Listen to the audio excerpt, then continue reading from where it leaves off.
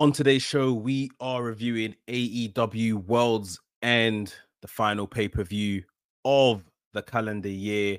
And we're going to take a look to the first show of the calendar year from WWE, Monday Night Raw, Day 1. This is the WrestleManiac UK show. Stay tuned.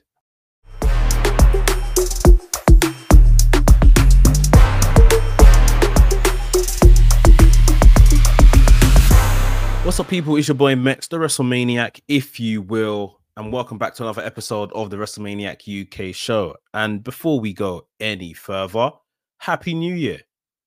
Happy New Year to you all. I hope you all had a brilliant Christmas or a brilliant holiday if you don't celebrate Christmas.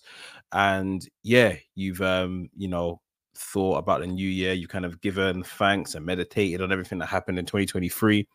And, you got the plans ready to go for 2024. I hope that you have a very prosperous 2024 and everything that you want to come true and happen. You've got a plan for, and yeah, you accomplish it. 2024 is going to be another really, really good year. I can feel it at the tip of my fingers. So yeah, I'm hoping that, you guys have the same.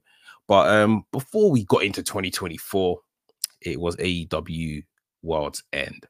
A very interesting pay-per-view. People had like a lot of fatigue coming into this pay-per-view. People didn't really have a lot of things good to say about this pay-per-view and the build-up and I guess the bigger angle on the show, which was everything around MJF, Samoa Joe, the Devil, this, that, and the other. We're going to get into it. It was really, really interesting the way it played out. I think they learned a lot of lessons from AEW Full Gear and how that main event played out. That was MJF defending the title against Switchblade Jay White. They learned a lot of lessons. I could see it with everything they've done in the main event of World's End. But yeah, we're going to talk about it. The Devil was revealed.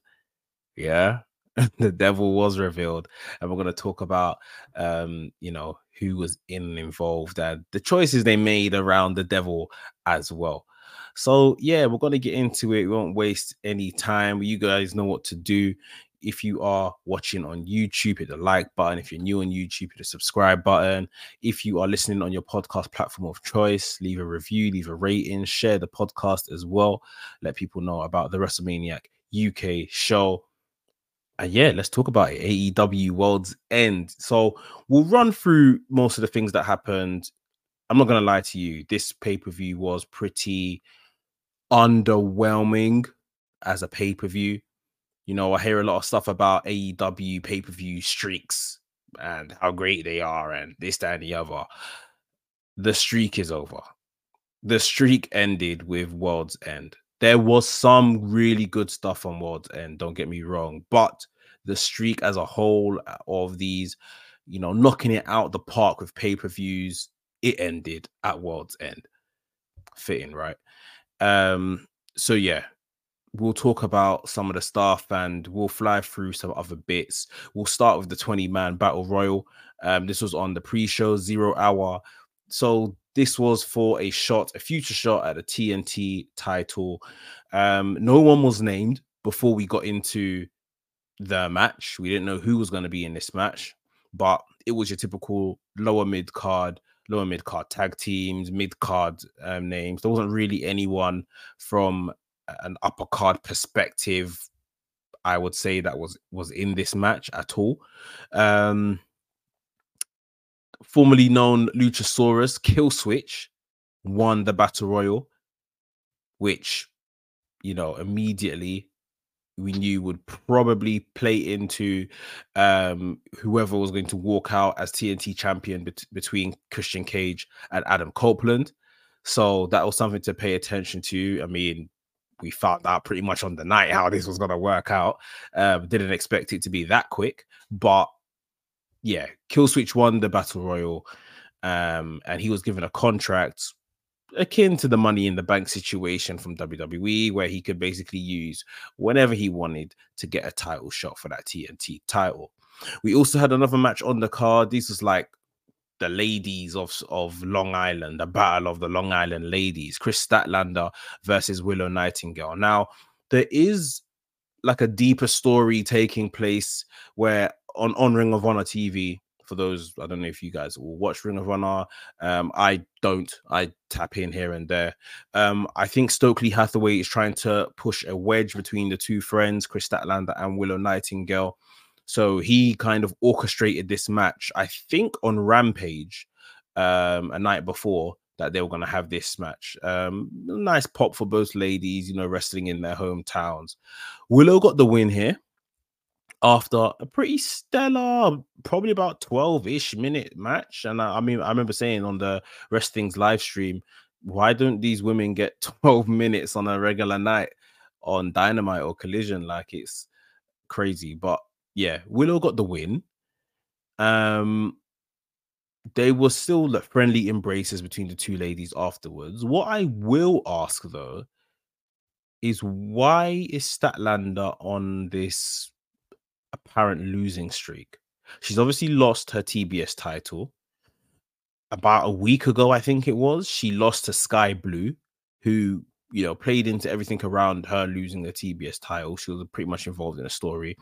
And Willow, who is also very kind of close with Statlander and within this division, has now beaten Statlander as well. So what's going on with Statlander? I don't want to jump to conclusion and, you know, the usual, is she leaving the company and blah, blah, blah. But like, it's very weird. I find it very, very weird. She's literally went from being a champion to just losing. So yeah, don't know what they're doing there. And the last match on the pre-show, on the 0 hour show, was Hook versus Wheeler Utah. FTW Championship was on the line. FTW rules match.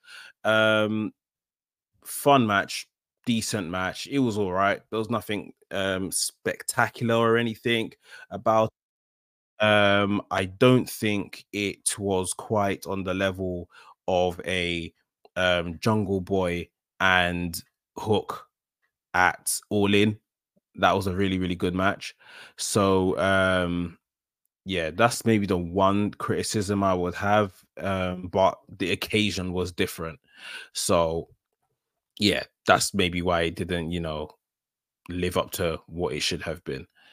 But yeah, that was the 0 hour show. So just to get onto the main card, we had Brian Danielson, Castagnoli, Mark Briscoe, Daniel Garcia, that's one team, versus Brody King, Jay White, Jay Lethal, and Roosh.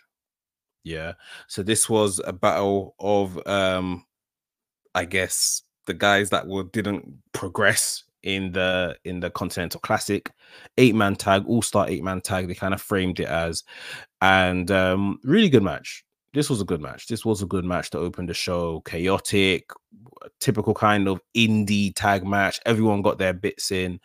Daniel Garcia got the pin in the end, which is cool. Daniel Garcia, he, I guess, played spoiler right at the end of the Continental Classic, beating Brody King. So he got a win there. He's now got a win here on the pay-per-view. There's something brewing between Danielson and Garcia. I really like it. I really hope it leads to Garcia refining himself as a professional wrestler and leaving the whole what do you call it, sports entertainment thing behind, which his so I call him his mentor, his friend Daddy Magic is trying to kind of whip him out of anyway. And I love the investment that Daddy Magic has on Daniel Garcia's career and wants him to be serious and wants him to achieve, you know, what Daniel Garcia should be achieving. So yeah, Danielson and Garcia, there's something brewing there, but yeah, we'll see if that kind of you know, comes of anything. But at the same time, let's call it what it is. This match didn't need to be on pay-per-view. This was a needless match put on to, you know, give us the usual 4-hour card of AEW pay-per-view. This didn't need to be here at all. Maybe a nice little way to reward those men that, you know, fought consistently week after week in the Continental Classic, which I understand because that tournament was very good, but we could have went without this. he could have went without this. I guess the consolation it was, like I say, one of the better matches on the night. Talking about another match that probably didn't need to be on pay-per-view, didn't warrant yet anyway being on pay-per-view, was Miro versus Andrade El Idolo. Now, just earlier in the day, probably a matter of hours before AEW World's End, at least the pre-show began, news broke that this was more than likely Andrade's last match in AEW, that his contract was up imminently, and he could turn up in WWE as early as the 1st of January 2023 at Monday Night Raw day one. So for me, I'm just like, okay, I'll talk about these two things in tandem because they kind of go hand in hand. They've treated Andrade very well on his way out, if this is the case. And it is the case, by the way, because following the AEW World's End pay-per-view, Tony Khan confirmed that Andrade is leaving. His contract, he won't be resigning. He's leaving on good terms. Everything is okay. He just wants to leave or whatever the case is.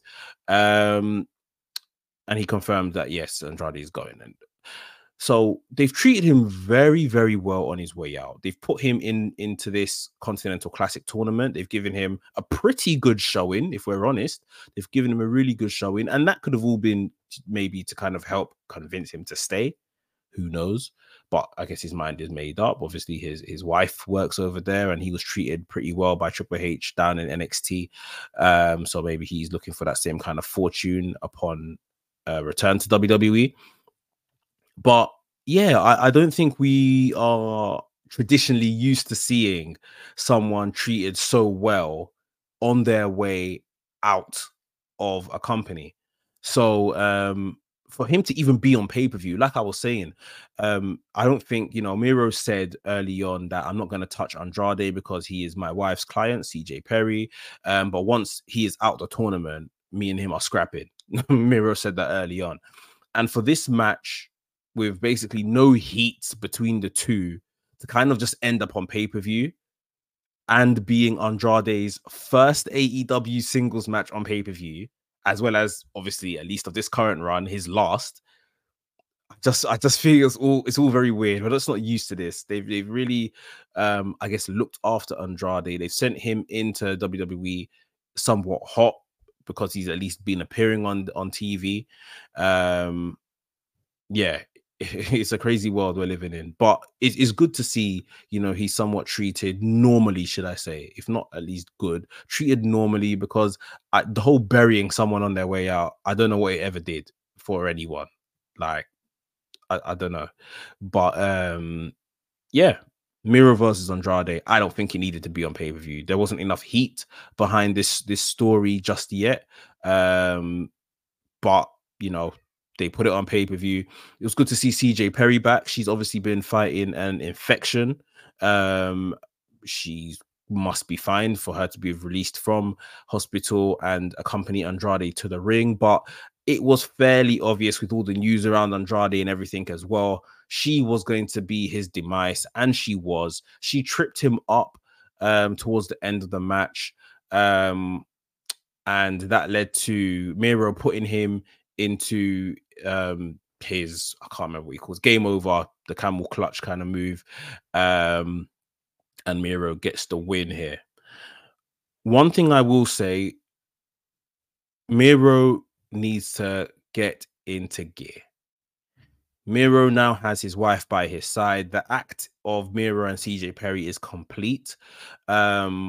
I think we need to be done with the stories of Miro rejecting creative pitches and doesn't want to work with this person, doesn't want a job to this person, because that's been a thing in recent times.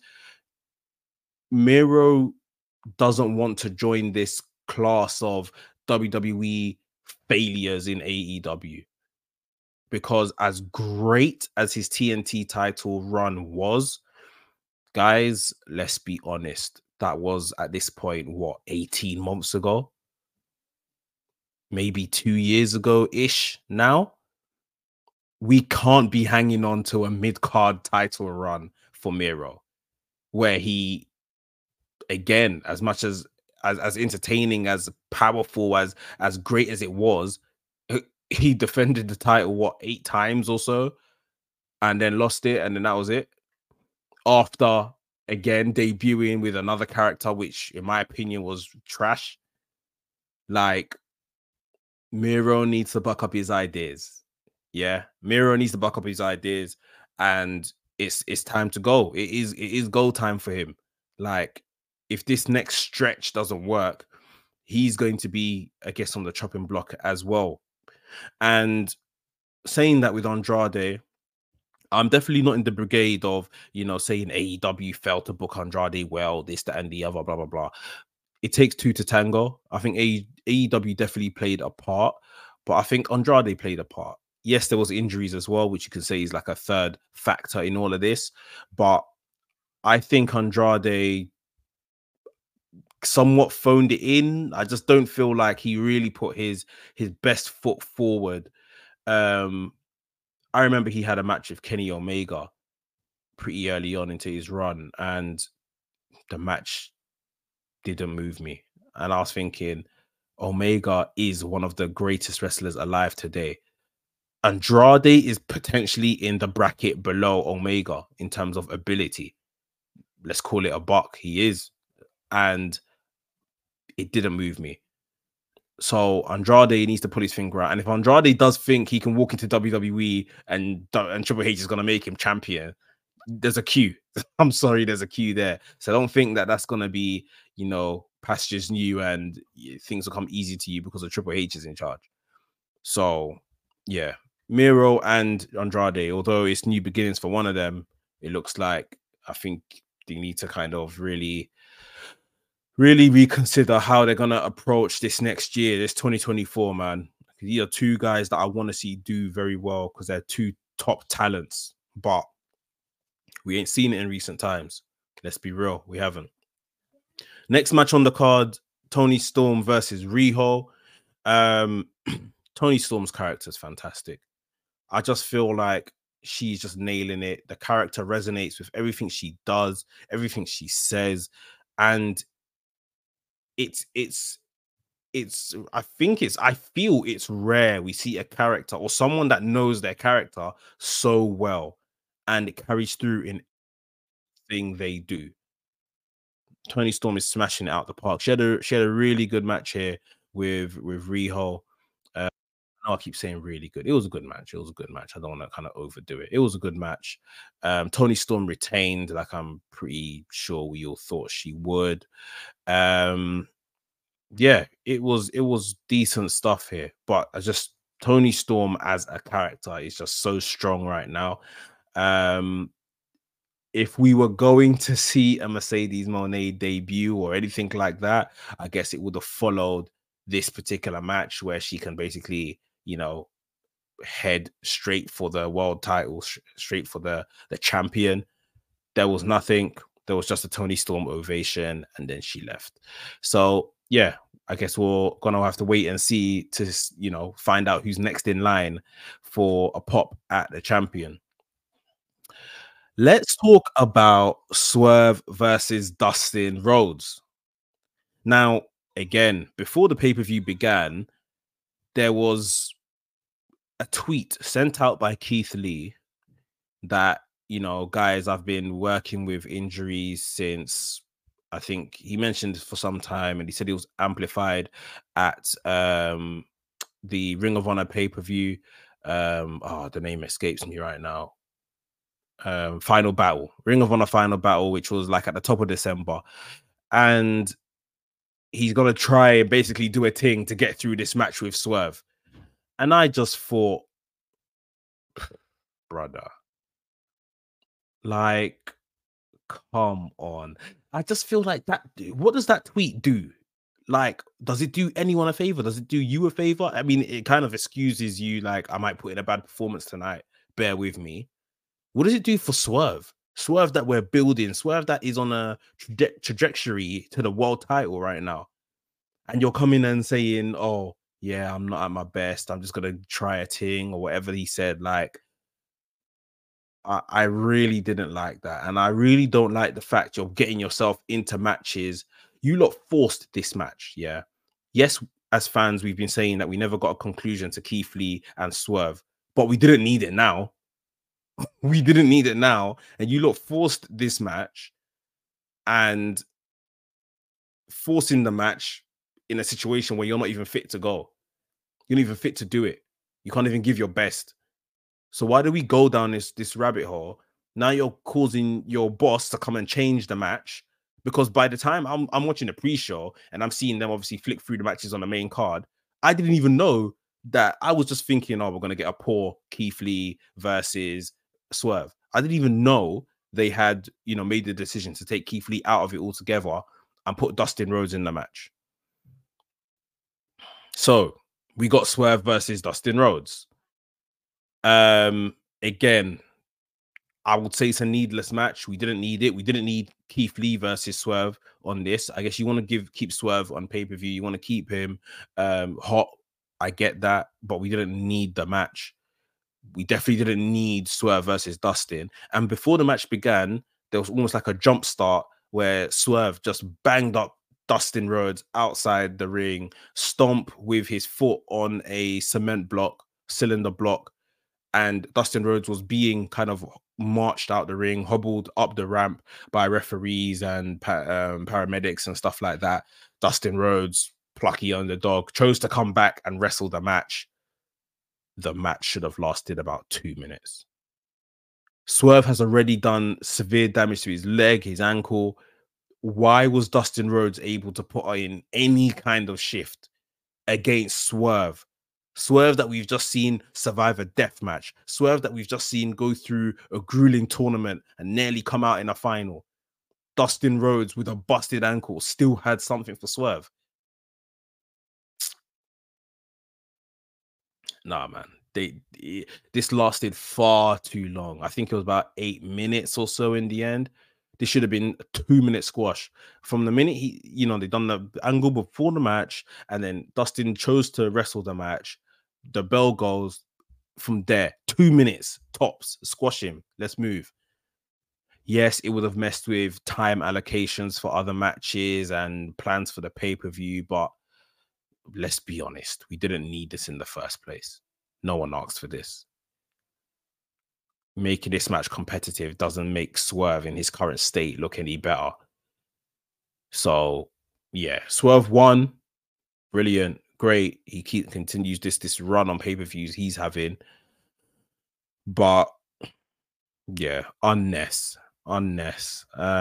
completely unnecessary. And talking about unnecessary, this was followed by another 8-man tag. The team of Sting, Darby Allin, Chris Jericho, and Sammy Guevara battled against Konosuke Takeshita, Powerhouse Hobbs, Big Bill, and Starks, the tag team champions. This match was awkward as hell. I'm not going to get into the reasons as to why it was awkward. You all have the internet. I'm sure you all have seen what's been happening within the last 48 hours in regards to Chris Jericho and the accusations that have been being made on social media. But it seemed like it was rubbing off on the match. It seemed like it was rubbing off on the wrestlers. People have captured stuff online with like Ricky Starks in the ring, flipping off Chris Jericho, refusing to wrestle him. Darby Allin, when he was entering, shouting "F you Jericho" from on the ramp or whatever the case is, and they were on the same team. So I don't know if this is just internet saying internet stuff or if this is really how the wrestlers felt. But the crowd, after singing, Judas and entering and willing him on with the chorus of Judas song, the crowd were pretty vocal. F you, Chris. F you, Jericho. Booing him every time he tagged in. Things of that nature. It was very awkward. And I'm thinking, well, we didn't need to do this match. 1. 2, let's do this match and get Jericho off TV so that we're not basically ruining shows, and this doesn't now become the focus for the next couple of weeks, months, whatever the case may be. That's what I was thinking. And then Sammy Guevara, after obviously they reunited Les Sex Gods during the week or on Rampage or whatever, Sammy Guevara pins Ricky Starks, the tag team champion, which basically, wrestling math would mean that he's in line for a title shot at the tag team champions. So that means Chris Jericho is still going to be around, tagging with Sammy Guevara, going up against Ricky Starks and Big Bill. I just can't think that that is the best decision to make at this time. Surely that is not the best decision to make at this time. Just take Jericho out the limelight. And granted, it doesn't mean that this match is going to happen this week. It doesn't mean that at all. They can still take Jericho out of the limelight and do this match later on. But the fact that they done it, I just thought, I don't know, man. It's one of them ones. I'm just like, AEW, one step forward, one step back, or two steps back is the saying, isn't it? Very, very weird one. But thoughts go out to Kaylee Ray at the very least, with all of this stuff being brought up again, or her name being thrown around with this all. Can't be nice. So thoughts go out to her. We move on. Julia Hart versus Abaddon, TBS title on the line. Pretty standard match. Just a lot of spooky stuff. The crowd were chanting at one point, "This is spooky," which was pretty funny. Sky Blue, who is obviously aligned with Julia Hart in recent weeks, she provided the distraction, which allowed Julia Hart to go up top, hit a moonsault, which didn't connect as smoothly as you like. Excalibur tried to save them on that. But yeah, Julia Hart retained the TBS championship. We move on into probably my match of the night, Christian Cage versus Adam Copeland, TNT title on the line in a no DQ match. There was a nice little callbacks in this match. Like Adam Copeland, he wore the same gear that he wore during his hardcore match with Mick Foley back in the day. So nice little, alignment of things there.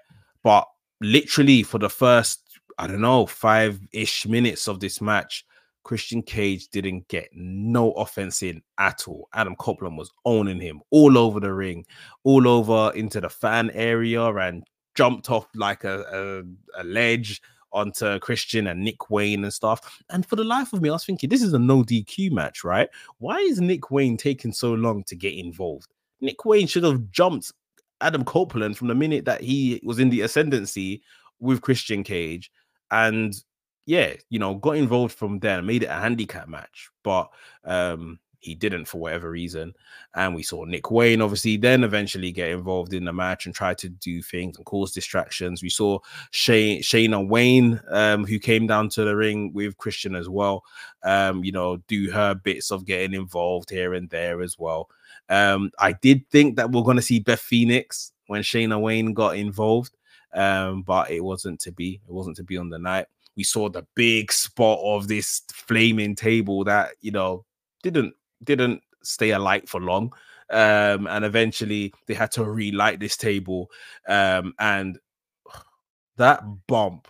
Copeland gets Nick Wayne off the apron in a power bomb, and he wants to obviously do the move quickly so that the lighter fluid doesn't run out again and the flame doesn't leave the table again. And he goes for this power bomb, but it's like a jackknife because the way he throws him, and plus Nick Wayne is probably so light, probably weighs like nothing. Nick Wayne basically misses the table, hits the corner of the table, so the table flips over, but Nick Wayne lands on the back of his head and does a roly-poly, bounces out of the power bomb. It was gnarly as hell. It was crazy. And it's funny because you always see these veterans telling the young guys, "Oh, don't do anything crazy. You want to have a long career, blah, blah, blah." And here's Copeland throwing Nick Wayne onto the corner of a burning table, totally misses the table, so the table doesn't break, it just tips over. Yeah, but other than that, the action in this match was really, really good. Like it was a really fun match. Um, Christian and Adam, they obviously know themselves very, very well. Yeah, it really felt like a really good match. And we saw Christian go for some shenanigans right at the end, and Adam hit Christian with the kill switch, his own move, and pinned him to become TNT champion. You think it's all over? It wasn't. So as Adam Copeland is celebrating, you saw the figure of Kill Switch, beautifully shot, comes up behind Adam Copeland, starts to take him out. I think he laid him out with a choke slam or so.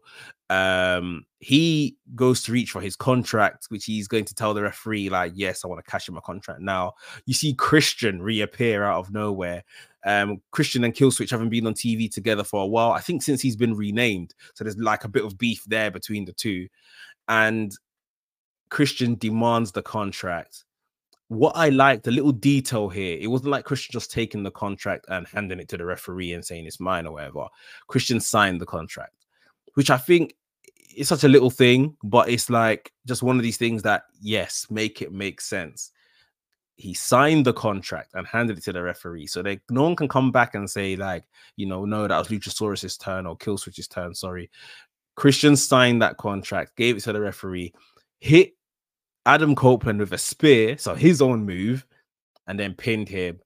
So despite Adam Copeland winning the actual official match on the night, obviously because of the cash-in scenario around the TNT Championship, Christian Cage walks out still the TNT champion, or if you like, the two-time TNT champion.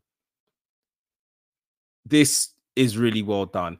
And what I will say off the back of this, leave sports entertainment angles for the guys that are born and bred into sports entertainment, like these guys, because they've done a lot of quote unquote hokey stuff and bells and whistles since, Adam Copeland came in. But you know what? Because they are so versed in it, it works. It works. Let's leave it to the guys that really know and know where to draw the line with it and stuff. This was really fun. And like I said, this was probably my match of the night. We did get another really good match following this, though. The Kingston versus Moxley match. Eddie Kingston, John Moxley, Continental Classic final. This was a really, really good match. If I have one criticism for this match, I wanted Eddie Kingston to suffer more. I don't feel like the hill that John Moxley claimed to be on Dynamite, the hill that Eddie Kingston would have to cross to become champion, I don't feel like it was a high enough hill. I don't feel like Eddie Kingston had to climb long enough or struggle long enough, or it was that big of a hill to overcome, if you see what I mean. It was a good match. It was a tough match. I just don't feel like it was a struggle enough. And this is where I probably would have pinched time from the Swerve Dustin match to really kind of go to town with Eddie Kingston trying to overcome Moxley and whatever Moxley's laying in front of him. There was a bump here that Eddie Kingston took doing like a suicide dive outside the ring. His head went straight into the barricade. Straight. Very nasty. Very nasty. But apart from that, this match was really good. Lots of slapping, lots of chops, lots of hard hitting. Yeah, man. This match done really well, done what it needed to do. And Eddie Kingston is your inaugural Continental Classic winner. He is the first modern American Triple Crown winner. He has retained his Ring of Honor world title. He has retained his New Japan Strong title. He has obtained the brand new Continental belt, or is that what they called it? Continental Classic belt title. Yeah, he's won that. He's got that too.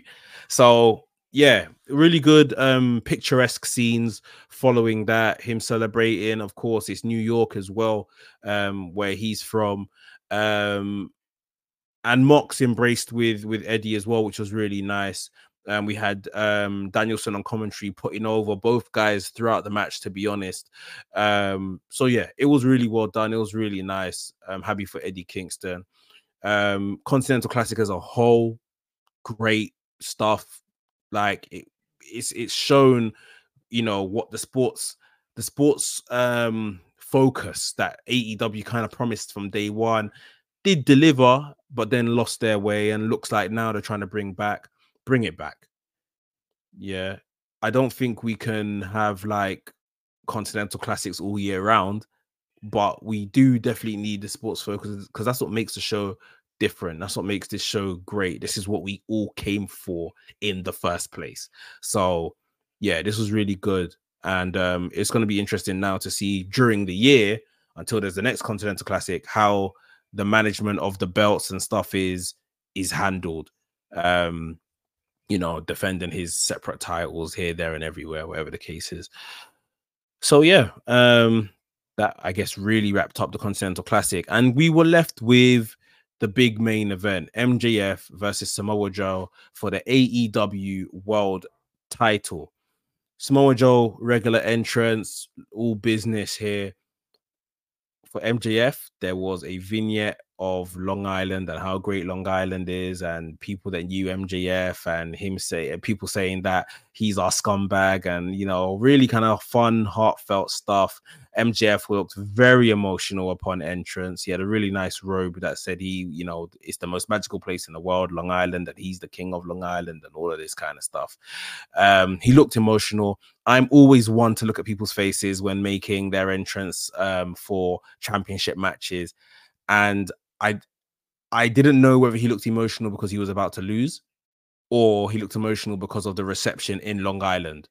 But either way, I could tell that, you know, the emotion was getting to him.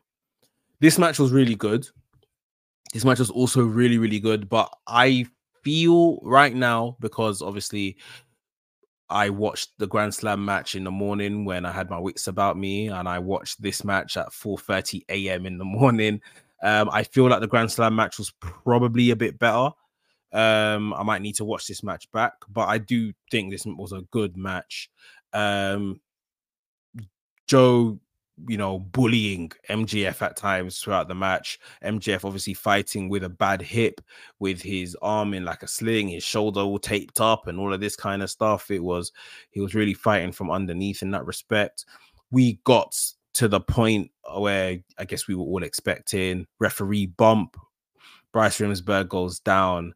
MJF is almost happy. He goes over to Adam Cole, who came out with him in the entrance. So at that point, everyone's thinking, well, Adam Cole may not be the devil because he's with him here, sort of thing. Assuming we're going to get a devil spot somewhere in this match or whatever. Adam Cole did take his time to hand him the Dynamite Diamond ring, which he wanted to use, which left a bit of an opening for Samoa Joe to get back into this match. And the finish of this match, Samoa Joe put MJF in a Coquina clutch. The referee does the whole deal of, you know, raising his hand 3 times to see if he can catch himself and keep going. And when MJF doesn't, I love Bryce's reaction here. He was like, huh? Like, what? The match is done. The match is done then. And he calls for the bell to go. And yeah, we have got a new world champion. And I predicted this. I said Samoa Joe was going to win, because this, for me, I understand a lot of reasons of why people thought MJF was going to retain here, especially following what happened on Dynamite. But for me, if you guys remember, Samoa Joe ditched his TV title for this. I said, there's no way they're going to make him relinquish a title and he's not going to come back and win. And let's be honest, I'm going to talk about Joe, in a second, but I feel like it kind of makes sense that he won, especially with MJF being so legitimately beaten up with his shoulder, his hip, that he was literally crying about following Full Gear last month. I thought, well, Joe, let's put the title on him, let MJF go and rest a bit and come back later. But yeah, Joe abruptly won the world title with a cleaner clutch, which no one was expecting. The fans of Long Island were very upset. They were cussing. I could hear them in the crowd. Adam Cole entered the ring to kind of console MJF and say, you know, look, but listen to the fans. They love you and all this stuff. Don't worry next time and all that kind of stuff. We saw the fans' attention start getting diverted because the masked men were walking through the arena. They got into the ring. They separated both Adam Cole and MGF. They were both on their knees looking at each other. They took a chair. Adam Cole was saying, no, hit me. MJF was saying, no, hit me, and all of this stuff, you know, protecting each other as quote unquote friends. Lights went out, lights came back on, and we got this really strong visual. At first I was a bit on the fence about it, but it's because of, you know, a hangover feeling of this whole devil stuff, to be honest. This reveal was really cool. It wasn't a typical, like, I've got the mask on my head and I'm pulling it off in slow motion and the blah blah blah, the kind of stuff we've probably already seen. Adam Cole was sitting on this chair that they were going to hit one of them with, head down, you know, hands crossed together, looking like a mob boss with his four heavies, his four masked men behind him. And at that point, MJF is still across the ring, kneeling. He's seen the situation. He's like, huh? And I will say here, a bit of misdirection on the TV direction. They eventually got to put in on screen the four guys as they revealed themselves as who everyone really, you know, thought it was anyway. Roderick Strong, Matt Taven, Mike Bennett, and Wardlow were the four masked men, and Adam Cole is the devil. And Adam Cole pulled out from his pocket, his inside pocket, the devil mask and hung it up for everyone to see. It was the guys that everyone said it was. And this is good because, you know, sometimes you don't just give us a swerve for the sake of swerving. If they started throwing in people here and there that didn't need to be or didn't make sense for it to be, that would have been pretty annoying. But yeah, it very well done. The reveal was very well done. Roderick Strong immediately ran up to MJF, hit him with a knee. They attacked MJF somewhat, stood tall over his body. We went off the broadcast with this new faction. Don't know what they're going to be called. Don't know a theme music or anything like that. But, you know, MJF's world has ended. MJF lost who he was as a person. You know, that heel, that nasty character. It was Adam Cole. That's something you don't need to be this guy to people. MJF lost who he was as a character. MJF lost his prized possession in the Triple B, the AEW World Title. And MJF lost who he believed to be his best friend, Adam Cole. World's ended. Done. Finito. Finished. So, really good step in the story. The chaos and the rubbish and the nonsense we got through to get to this step in the story, I don't know if it can be forgiven. I don't know. Like, it was painful at times, but we've now got to this next chapter of the story. And deep down, I really believe that this is going to be excellent from here. I really do feel like now we've got Adam Cole in a setting where he's comfortable. He's the leader of a faction. We've seen Adam Cole do this his whole career, pretty much. He's going to be very, very comfortable in this setting. These guys know each other, bar maybe their relationship with Wardlow, but I don't think that will hamper things. The rest of these guys know each other like the back of their hand. I really think this is going to be really, really good. Now that we've got the devil crap out the way, the masked men crap out the way, I really think this is going to be good.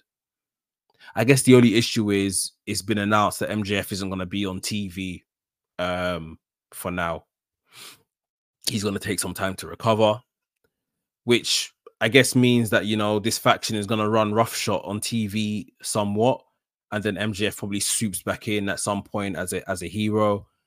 And if all is equal, all is fair, and guys are fit, MJF and Adam Cole, maybe we're looking at Revolution MJF versus Adam Cole, which would be really good. Yeah, like I say, I'm really looking forward to this Adam Cole faction, man. It's we've seen this iteration of these guys as well before as well, but um yeah, I think this is going to be good. I really do think this is going to be good. And yeah, I just one last word on Joe as champion, Samoa Joe as champion. I'm very happy for him, man. I remember there's a time in NXT, I think his second-ish run in NXT, just before the pandemic, or was it during the pandemic? I can't remember. Where I thought Samoa Joe's finished. He's done. He's finished. And he came to AEW, and I thought he fits AEW. He's an indie darling, and he's gonna help kind of, you know, work on the next generation of wrestlers that's gonna be stars for us. Not knowing that he still had something in the tank left, and through his Ring of Honor TV title run, through his AEW TNT title run, um, he has shown that he is still that guy. So I'm very happy for Samoa Joe, you know, this late in his career to still become a world champion. I think he will serve as an incredible world champion, an incredibly believable world champion. He is at this point one of the biggest world champions they've had physically. So that kind of ushers in a new era for, I guess, the quote unquote big man. If you ever thought that you can't achieve this height in AEW because everyone else hasn't looked like this as a world champion, you know, this ushers in a bit of a new time, or that it is possible. I also think he's going to serve as a tremendous transitional champion. I don't think Joe's going to hold the title for long. I think he's going to do what he needs to do, restore a bit of order, get some good wins under him. And we've already seen him come face to face with someone we've all mentioned should be AEW world champion, and that's Swerve Strickland. When MJF had that altercation with Nana and Swerve came out, and then eventually the Mogul Embassy came to back Swerve, and then Joe was around the corner and Joe came to back MJF. We've seen Joe and Swerve Strickland have that face to face. So at this point, that is the next match somewhere along the line. I don't know whether it's Revolution. I don't know whether it's Double or Nothing. Any new pay-per-view they want to insert somewhere in between. But I think Swerve is the man to beat Samoa Joe. If not, you know, say an MJF, and then we get around to doing the MJF versus Adam Cole for the title. Who knows? But yeah, I do think it'll be a transitional champion situation. I don't see Joe holding this title for even 6 months. I don't see it personally myself. But if he does the work that he has been doing as champion, I wouldn't be against it. I wouldn't have a problem with it at all. I put on my predicting sheet that Samoa Joe was going to become AEW World Champion, and he became champion. So I'm here for it. I'm here for it. But yeah, guys, that was World's End. A very mediocre pay-per-view. A lot of the matches were, you know, glorified Dynamite Collision main events. There was some good stuff on there. They did overpack this pay-per-view with stuff that wasn't, I would say, not necessarily not pay-per-view worthy, but it wasn't yet pay-per-view worthy. Stuff like Miro Andrade, if there was more time or whatever the case is, that could have become pay-per-view worthy. But at the point they put it on a pay-per-view, it wasn't. So yeah, World's End was a bit of a fart in terms of closing off the year as a pay-per-view. But some important things has happened. We've got a new AEW World Champion. The Devil storyline is over. We know who's behind that as well. So yeah, we can crack on, hopefully, into this new era of AEW, this more sports-centric era of AEW. and Revolution. This is usually the tough part of AEW planning. It doesn't look like they've put a January pay-per-view with all these pay-per-views they've been putting on recently.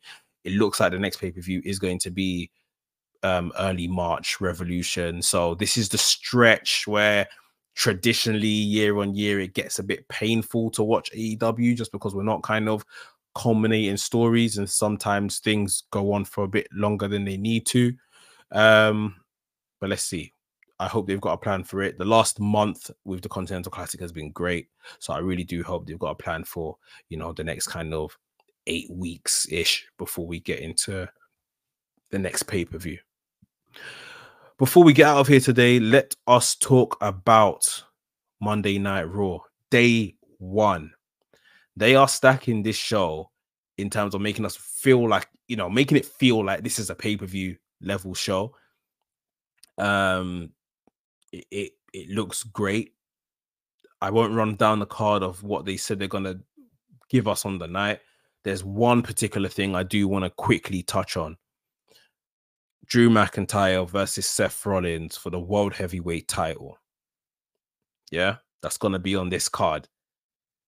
Now, it's been a couple of weeks because last week, Monday Night Raw, we got the clip show of everything, you know, best of 2023 or whatever it was. So this was the week before that. We got this fascinating promo by Drew McIntyre. And Drew McIntyre is so weird, the position that he is in. He is like the heel that makes good points, sort of thing. But at the same time, he's a bit of a whiny heel and he's a bit complaining. It's like, when are you going to take action of your own life and stop blaming everybody? You see what I mean? Like, it's the points he's making about the things he's left behind, family he can't see, birthdays he's missing, funerals he's missing, or whatever the case is, because he's in America, in the US, chasing this dream.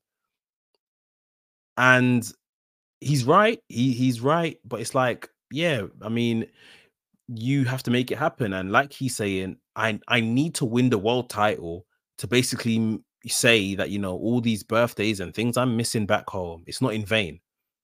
I'm missing them because I am the world champion over here.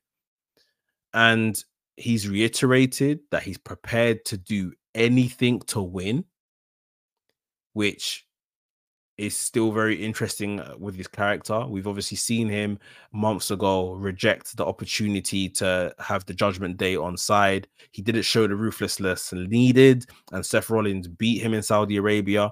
He then later on took up Judgment Day's offer, and even then still didn't win in War Games. But he's still saying he's prepared to do anything to win. He's not going to feel sorry for Seth Rollins and let Seth Rollins slide out like he basically let him slide out in Crown Jewel, according to Drew.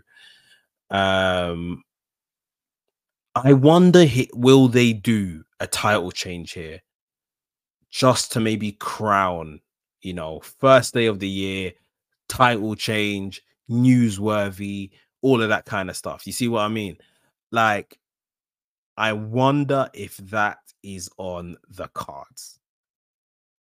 And I don't know where this, you know, then plays in. Does then Punk and CM Punk, does Rollins and CM Punk then become a WrestleMania match not for the title? Who will Drew McIntyre face if he makes it to Mania as champion? You know, even with Drew McIntyre saying I'm prepared to do anything to win and this, that, and the other, does he still have an alliance with the Judgment Day? And then there's the caveat of Damian Priest and being the Money in the Bank briefcase holder. That's another way they could look to, you know, make this day one that they're really stacking and making feel important. It could be Drew versus Rollins, and Drew wins on the night, and McIntyre is bombarded immediately afterwards, and Damian Priest cashes in and becomes World Heavyweight Champion, and that's how we go off the air. It could be Priest just interjects within the actual title match and wins. And that's how we go off the air. The Drew McIntyre character right now is really, really interesting. I think he's doing some great work. I slyly think you need to pay it off. I think that's where we are. You need to pay it off. Because if Drew loses again to Rollins, I mean, at that point, I probably have to start thinking he's leaving the company come April. And I think his contract is up April 2024. This is a really big storyline, one they've been telling for some time. Unless he is screwed out of it via the Money in the Bank briefcase cash in, like I say, if he just straight up loses to Rollins here, yeah, I don't know where Drew McIntyre goes from here, to be honest. But it's very, very interesting. And like I say, day one has a lot of good stuff on it, which I want to see how it's going to play out. Nothing more so than this, though. I think this is the biggie of the whole show that we're getting on the night. And yeah, it's going to be very interesting to talk about this and the fallout of this. So I'm intrigued. But yeah, guys, I better wrap it up so I can get this ready and get it out to you guys. Big up everyone for tuning in. Thank you if you clicked the download button on your podcast platform of choice. If you're there on the podcast, you know what to do. Hit the review buttons and let the people know about this. If you're listening on YouTube, like, subscribe if you're new to the channel as well. And like I said at the top of the show, Happy New Year. I wish you a really good 2024, peaceful, good health, hell of accomplishments and accolades. It's all coming your way. And stay tuned in to the WrestleManiac UK show. WrestleManiac UK signing out, and I'll see you soon.